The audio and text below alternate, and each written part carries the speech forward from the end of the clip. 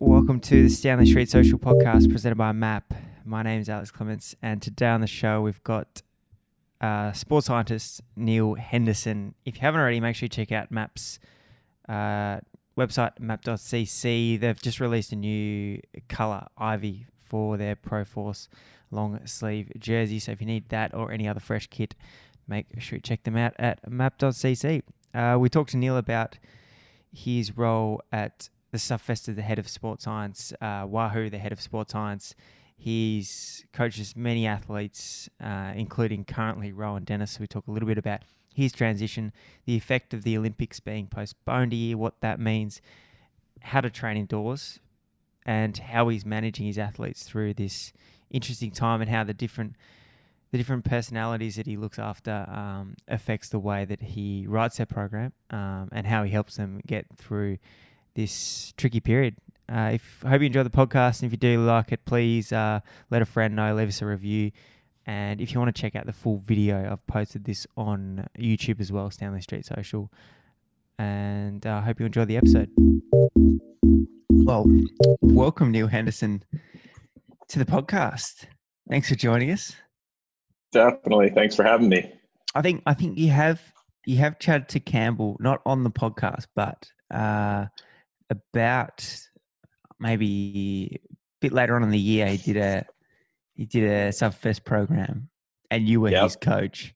You were the one in charge of getting him back in condition. Exactly. I had actually worked with Campbell for a little bit back in, I guess it was 2015 or 16. I was working with BMC a little bit. Yeah. So it's good to catch up with him again a few years on. And do you want to just run me through your roles now? Roles and job titles. Yeah. So I am working. So I've worked with the Sufferfest for many years, and I'm the chief science officer with the Sufferfest, which last summer the Sufferfest was acquired by Wahoo Fitness. And so I am now actually serving as the head of the sports science department for Wahoo Fitness as well. So the bulk of my responsibility, though, is within developing the sports science applications within the Sufferfest app, though we're adding in some new things in some of the product development and testing side of things within Wahoo as well. So it's a pretty exciting role. And I still coach a few fairly fast athletes out there. Who's on your coaching books now? There's one well-known. Yeah, I was going to say there's one. The probably most well-known fella is Rowan Dennis, Adelaide boy, and I've been working with Rowan since the fall of 2012. So basically, when he turned pro, I've been with him from then ever since. A couple other top quality Pro Tour level riders that I coach: Kasha Niwiadoma with Canyon SRAM, and Taylor Wiles of Trek Segafredo. Those are the other few like top level cyclists that I got to have some development riders that I work with. Colby Lang from the US here, and work with some triathletes.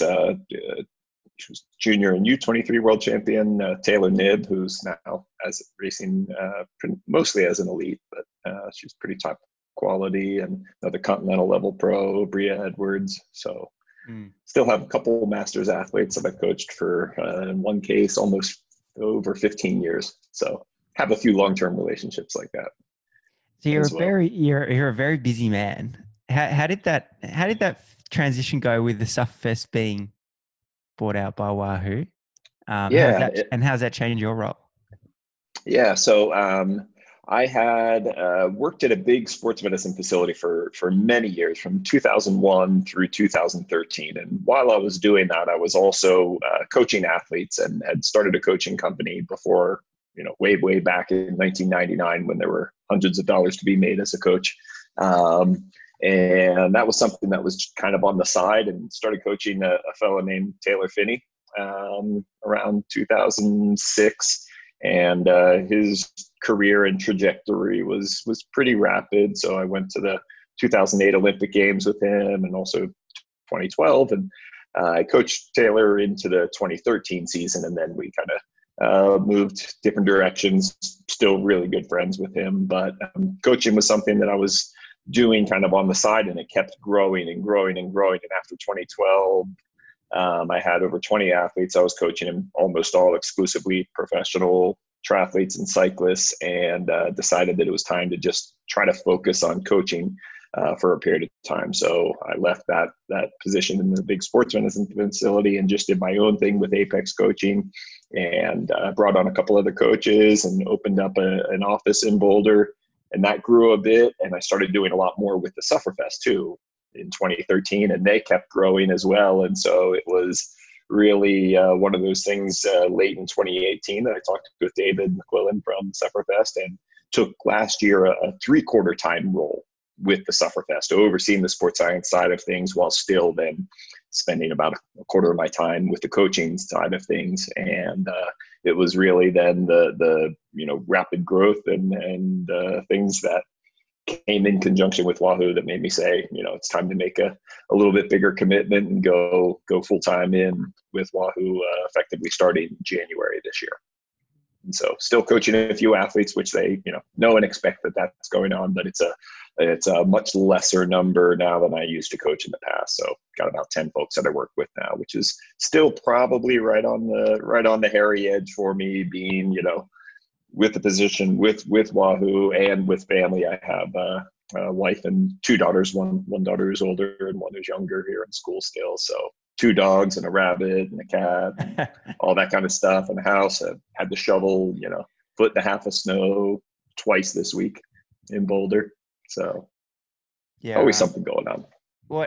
Can you talk about any projects you're working on with Wahoo specifically? Yeah, one that's kind of fully launching on Monday officially is a new workout kind of test effort called the Half Monty. And so we developed kind of the 4DP, the full frontal test, which is really looking at kind of peak power output all the way out to sustained power output to get those 4 levels that we use in 4DP. So that test, the full frontal, is really, really pretty intense. It's not an easy one. It does give us a lot of information. And that's your test? Yeah. Yep. Yeah. So started using that back. I think the first time was in around 2007, 2008. I actually worked with Sarah Hammer when she was recovering from, she broke her collarbone at the 2008 Olympic Games. And I was working with her and her coach a bit on assessing fitness for really the Omnium event that was going to be coming into the 2012 Olympic Games. It required a little bit different skill set than what she had developed at that time. So putting that all together was a combination for her as well as for Taylor, because just doing like a 20-minute TT didn't really make sense to me relative to like an individual pursuit, which was Taylor's focus back then, 2008, 9, 10. And so the full frontal was something that we could get a much bigger, broader picture of what is going on with an athlete in a single test session, and then be able to prescribe appropriate training relative to those individual differences in peak power at VO2 max, and then aerobic capacity levels, where kind of in the past, everyone was doing exclusively everything by FTP, which is great for steady state work. But when we're talking about that high end, high intensity interval type work, it's really irrelevant. When some people, like Chris Boardman, I think his peak power sprinting back in the day was 800 some watts. He could hold over 400 watts for an hour, but he couldn't sprint, more than 800 watts, where Taylor was a different animal. Again, his threshold was, we'll say, somewhere in the 400 watt range, but his peak power was over 2000 watts. So he had a 5-fold, difference versus a guy like Chris Boardman having a 2-fold difference. So if they're doing high intensity intervals, if I prescribe them, Chris Boardman might be, having difficulty at 150% of FTP to do like a series of repeat, 20-second efforts, where Taylor is like whistling, like that's not even hard. Like, okay, I'm done. That's not even a training session. So having that variation, that's where we came up with the 4DP.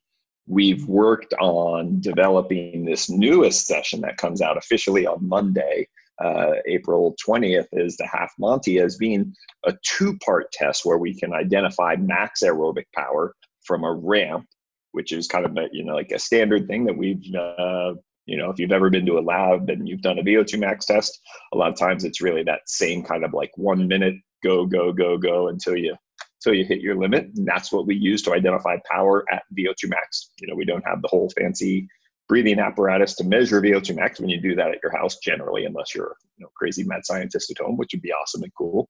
But generally speaking, we can still get that power at VO2 max without all that stuff. And then we have a second portion of the test that's actually a controlled effort that is keeping you below threshold. And by measuring points in kind of the warm up, the max aerobic power, and that steady state below threshold, we're able to calculate an FTP value pretty accurately without having you do an all-out sustained effort. So that's our newest test that we've been working on. And that's been over a year and a half of development in the app alone, and pulling in data that we've been using and gathering from athletes and individuals for even longer than that. I'm really interested. So you worked with Taylor and Rowan both when they were the two hottest properties in cycling, pretty much. They were the kings of the under 23s. Yep. How did you see them develop from that point where I think they were 1-2 at Worlds maybe one year into the professional ranks? Definitely. And how did their careers change? Oh man, for sure, wild ride for both of them. A little bit different. I was coaching Taylor in 2008 at Junior Worlds in Cape Town, South Africa, and the final for the individual pursuit was Taylor versus Rowan, and Taylor did come out on top there. Taylor had ridden a Junior World record in June, Junior World record time in June in the 3K pursuit, which he had actually never competed in a 3K until Junior Worlds of 2008. He started off doing 4K individual pursuits at our elite nationals in the fall of 2007 and did his first World Cup in actually Sydney in December of 2007 or late November, and finished 10th and then, or 9th or 10th. And then the week after was the Beijing Test Event World Cup. And he ended up finishing 4th in the 4K individual pursuit at his second ever World Cup and his third ever, really 4K pursuit. And then, he won the LA World Cup January of 2008, and then he got sick a little bit and, did the Copenhagen World Cup and finished tied for the overall World Cup lead, which would have given him an automatic spot to the Olympics, but they went to a tiebreaker and he ended up second in the World Cup standing. So he had to go to Worlds and put in a good ride there in March of 2008 to actually be able to come to qualify then for Beijing. And so the Junior Worlds was held just a few weeks before the Beijing Olympics. So we had this big trip where he was the defending Junior World Champion in the time trial as well. And so we were doing both the 3K pursuit and then the Junior TT, and then went to Bordeaux to train and then up to Beijing.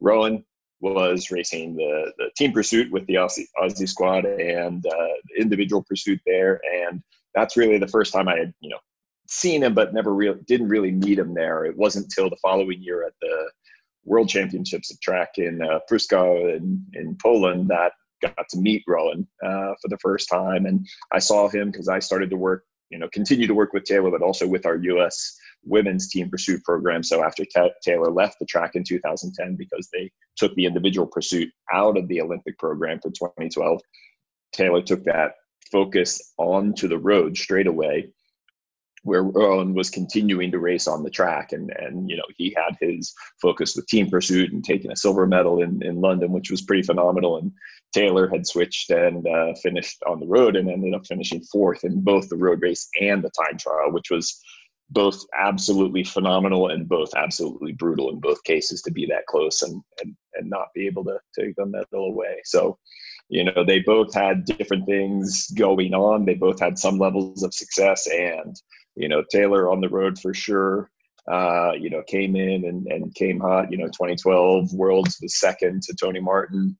And I think Rowan that year, U23 Worlds, was second in the U23 TT. So 2013, I was coaching both of them, and they were, both at the World Champs in Italy. And I think Taylor finished, I believe, fifth or sixth in the TT in 13, and Rowan finished, I believe, 10th or 11th. And from that point, Rowan started to kind of come up, and Taylor had kind of hit like a high point, and then he had the really bad crash in 2014. And so I wasn't coaching him then, but still, somebody that I've, stayed in touch with quite a bit, both him and his parents. Actually, I had helped out with some of the camps that Connie and Davis, Taylor's parents, ran, which, if you don't know, they're pretty good cyclists both themselves. And so, in a way, like Taylor, I was working with him all the way up to that point, and then Rowan started, and he kind of had some of that early success too, even as a first-year pro in 2013 at the Dauphiné, and going beyond that. And it's been a wild ride, and Rowan finally hit everything together at the World's ITT in 2018, and then last year again repeated, which has been pretty awesome. Were you confident at that point in 2013 that Rowan is going to be a superstar? I mean, you never know exactly what somebody is going to do, but he had all the right tools to do it. He had the capacity, he had the drive, he'd had some success for sure. He, very much a top performer. And you find, the mental drive coupled with that capacity is really what determines how far somebody goes usually. There's a lot of people who have the drive that don't necessarily have the full physical capacity or physiological abilities and still get pretty close, or occasionally get a good, get a very good result. But the guys who are able to kind of do that and repeat it have that super combination of the physical, physiological, and then the mental capacity to stay and work hard enough to express what that ability is. That's a big part of it. Being able to stay committed and stay focused. Is that the part? Like, for you, what's the most important point for an athlete to have? What's the thing that makes that drive? Rowan, drive. Yeah. I mean, it's drive, honestly. Without the drive, no matter how good somebody is, they're never going to top out. And so that's just going to be a frustration. If you have a super talented athlete who doesn't work and doesn't have drive, that's just a coach's ultimate frustration. And a good coach, depending on the person, if you can find what helps make them tick and help ignite that in some cases, great. In some cases, it's really like something that it's just like a wet log, man. You can't get it to get on fire. Even though it might be capable, it's just not going. There's no fire happening. So for me, the drive is a big part of it. And being able to stay grounded throughout that, because even, both of those guys, you've seen like the high points, right? But there have been some pretty low points all along the way, whether it was with Rowan or with Taylor. Like Taylor, when I mentioned back in 2008, he had mono. He had won that January World Cup, and then he got mono and went to the Copenhagen World Cup and finished 10th. So from a high to kind of a low, and missing and winning out the World Cup overall, and had to recover in a fairly short period of time to be ready for Worlds in March in Manchester. And he had to perform there, which fortunately, again, he put together a good ride and finished 7th, which allowed him to go, take that step and get that qualifying spot to go to the Beijing Olympics at age 18, which was absolutely massive and kind of crazy, especially he hadn't even been racing the track for a year, by the time he went to the Olympics. Literally his first pursuit on the track was in basically September, October of 2007. And he was competing in Beijing in August of 2008. So that's kind of a wild ride. And he had the drive and the commitment was all in there. Do you work at all with the American track squad, Olympic squad? I did in 2012 and in 2016. And after Rio, I took a step back from that. So I haven't worked with that program since 2016, but those were really good experiences. I mean, we were super underdogs, super underfunded, way under in terms of what other countries had available and how they trained and what they were able to do. And I'd say we kind of were hitting above our weight because we had people who were committed both on the staff, but especially the athletes, each and every one of those riders, in both of those teams that we had 2012, which was an absolute underdog, and then in 2016, which was pretty phenomenal. I mean, the biggest thing there with that team in 2016 was winning the world championships, actually. in London, beating the Brits at home was for sure a highlight. First ever, American team pursuit world championship title like that. So that was big. And a silver medal is still pretty dang, pretty impressive. Yeah. They got us though. They got us in the Brits got us though in Rio. So 2020, I know 2021 now. I know those girls that were there have a fire. Chloe especially. And they're looking pretty good from what we saw at the World Champs. They look like they're in super condition. And I guess the Olympics going a year out. How you're coaching Rowan for one, but what would they be changing internally? Like it's a bit of a hiccup, like because you've got this massive ramp for 4 years. 4 years, all you've got is this one event that really matters, and then all of a sudden it's a year later. Yep, it's a big change. I guess the good of it is everyone in the world is in a similar situation that it's like, okay, it's changed. I've seen some things of like, oh my gosh, it's so whatever. It's like, it is what it is. Like you can't like get all sad or angry or upset or frustrated for very long about it being next year. It's okay. That's the situation at hand. And now how do we adapt and refocus? So for right now, we've kind of pulled back a little bit. So otherwise right now would have been a really pretty heavy load going into the Giro d'Italia was Rowan's race program. And then probably would have done Poland and then basically from there over to Tokyo. So we had our 2020 plan and schedule and everything was going swell until everything wasn't until a month ago. And so now it's completely changed. Rowan isn't training with the same intensity level and pressure as we would have had if it was in 3 months' time. That it's now okay, it's 15 months away. So pull back a little bit. He's still training. I don't know if you saw last Sunday, he rode with his teammates and went kind of fast and on one of those E format rides. He's able to put out power, but he's not doing the same training. So we're training 50-60% of a normal training load because he's in Girona, lockdown, only on the trainer. And so instead of trying to like squeeze everything out of him right now, we're going to wait till we have targets, and especially till he can get outside, hopefully be able to do some of his training outside, and then we'll start to build up again and recalibrate everything for 15 months from now, not 3 months from now. You're the man that writes that program. Have you got that plan to a T now to the day of the Olympics 2021?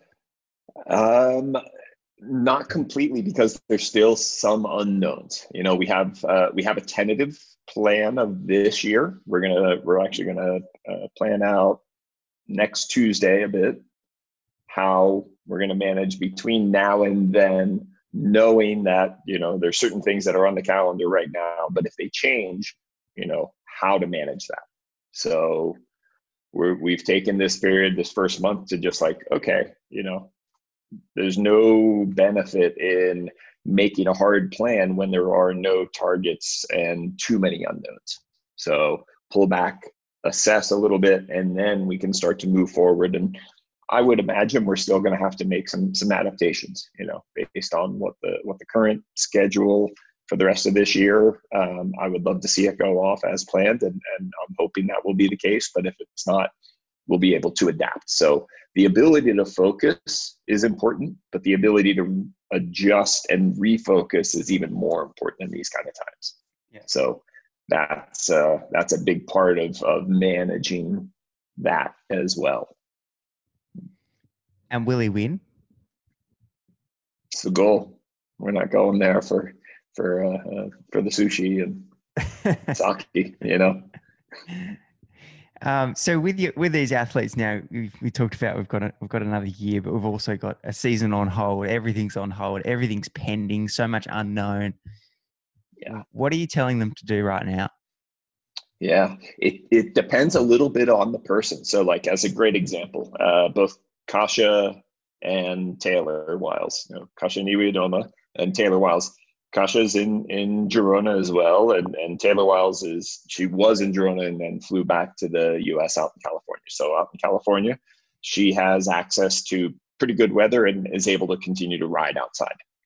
She's training a pretty decent amount, not again the same amount. We're mixing up a few more things, some more yoga, some more strength training, some trail running, because again, their race schedule is even more unknown, right? I mean, the announcement that came out this week is in 6 weeks or 4 more weeks, we'll tell you something about the women's races, which is like, what? Like, that's kind of crazy. Sorry.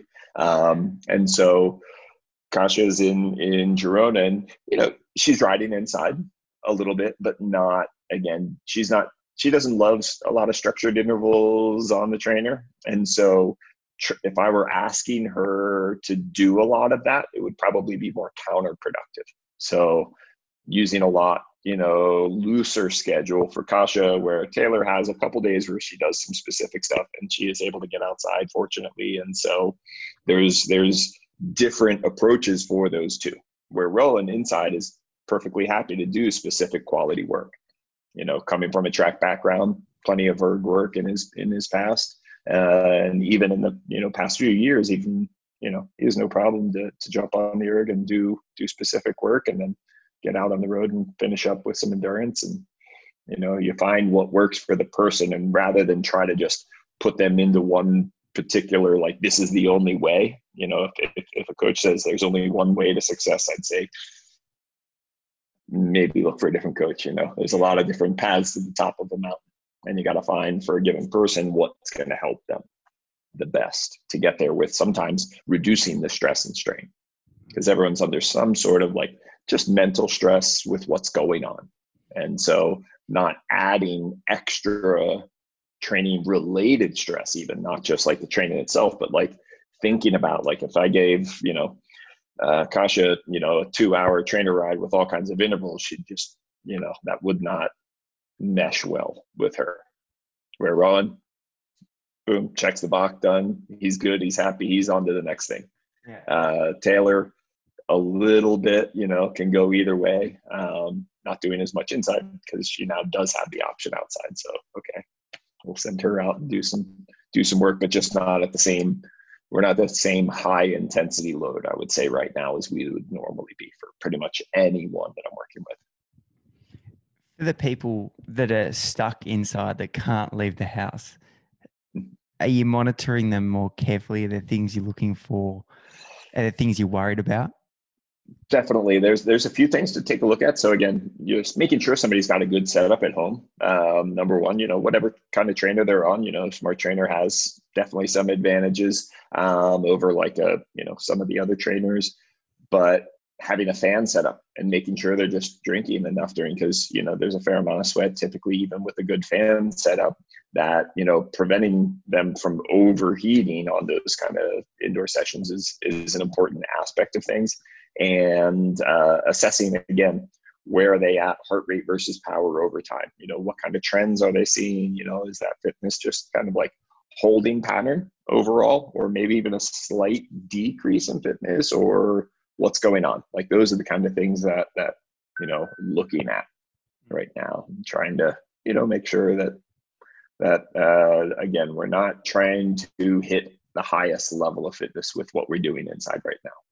And so it's a little bit more managed efforts consistently. Have you got any tips and tricks for the punters at home? We're not locked down here in Australia, but a lot of people are indoors. Indoor training's gone bananas. Yeah. So things that I would think about is, on your inside rides, having some purpose to what you're doing.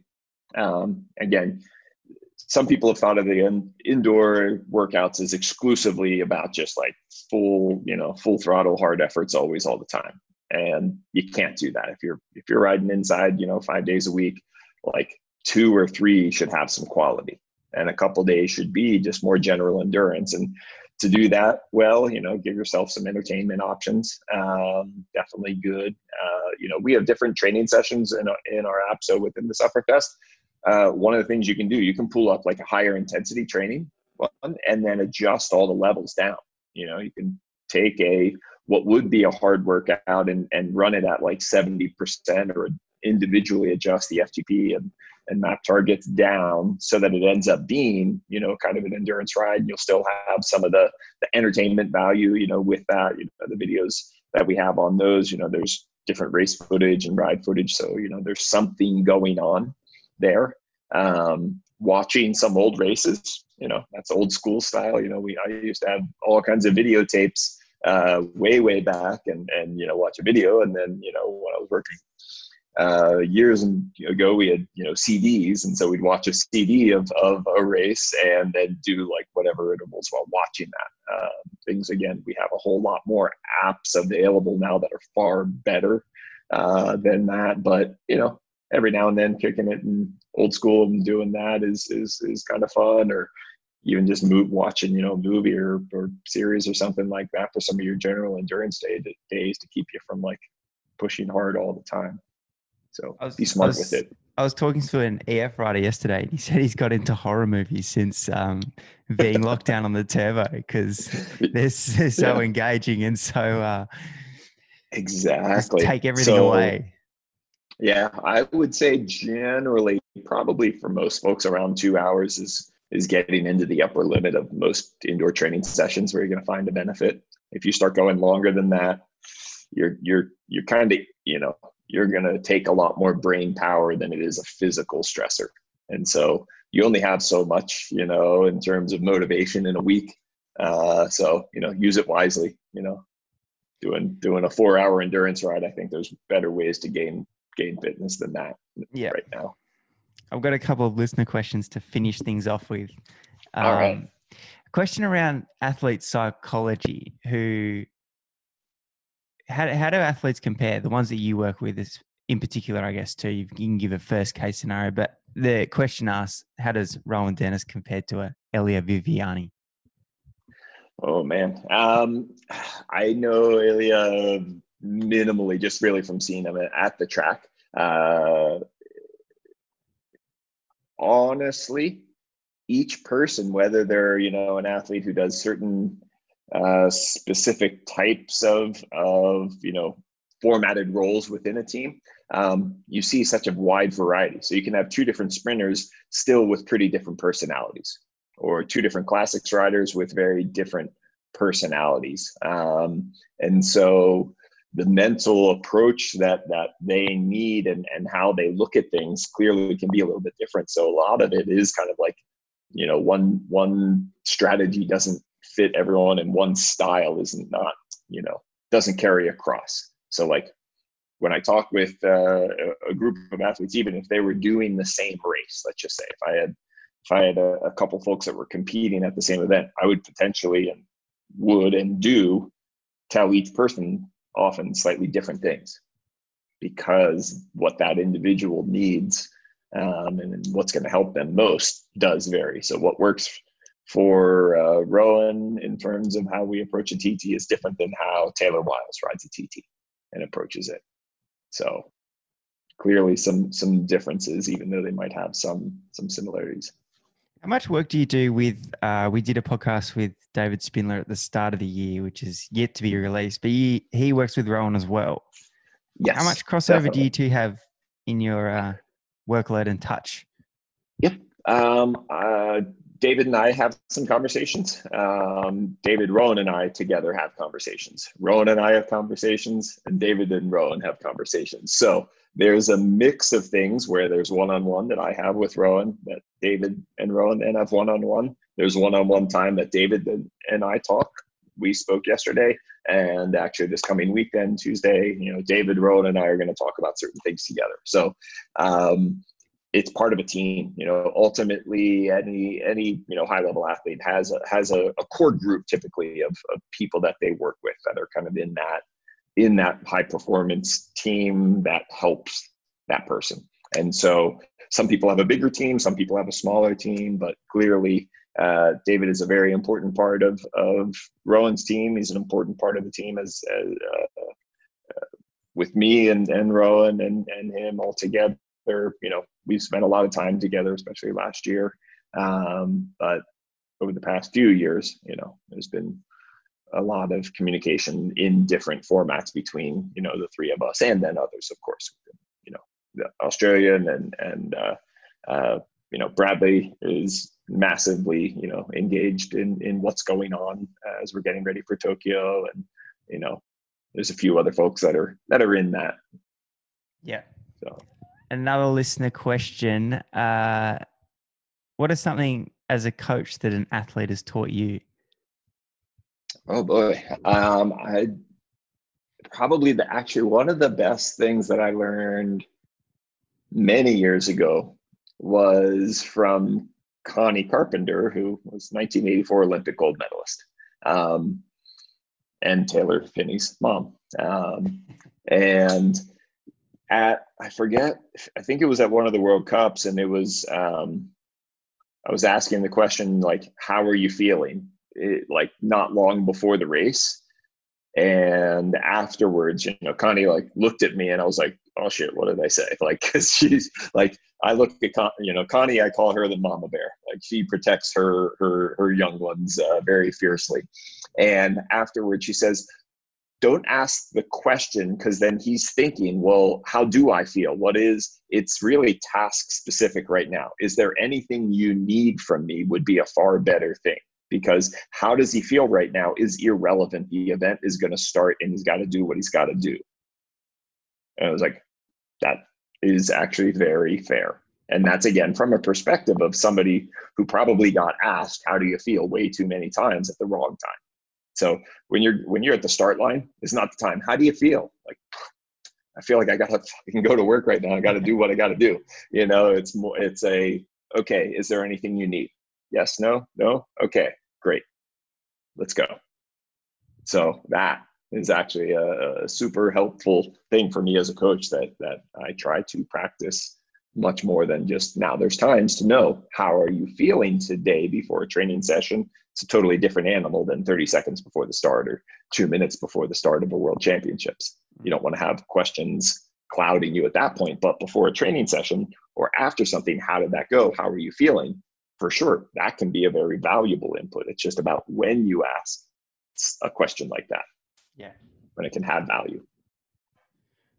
Well, thanks, Neil. Thanks for joining us on the podcast. It's a pleasure to finally touch base, and hopefully we might touch base again with Campbell and myself doing a cheeky Sufferfest program or two throughout the year. That would be good. I would love to see that.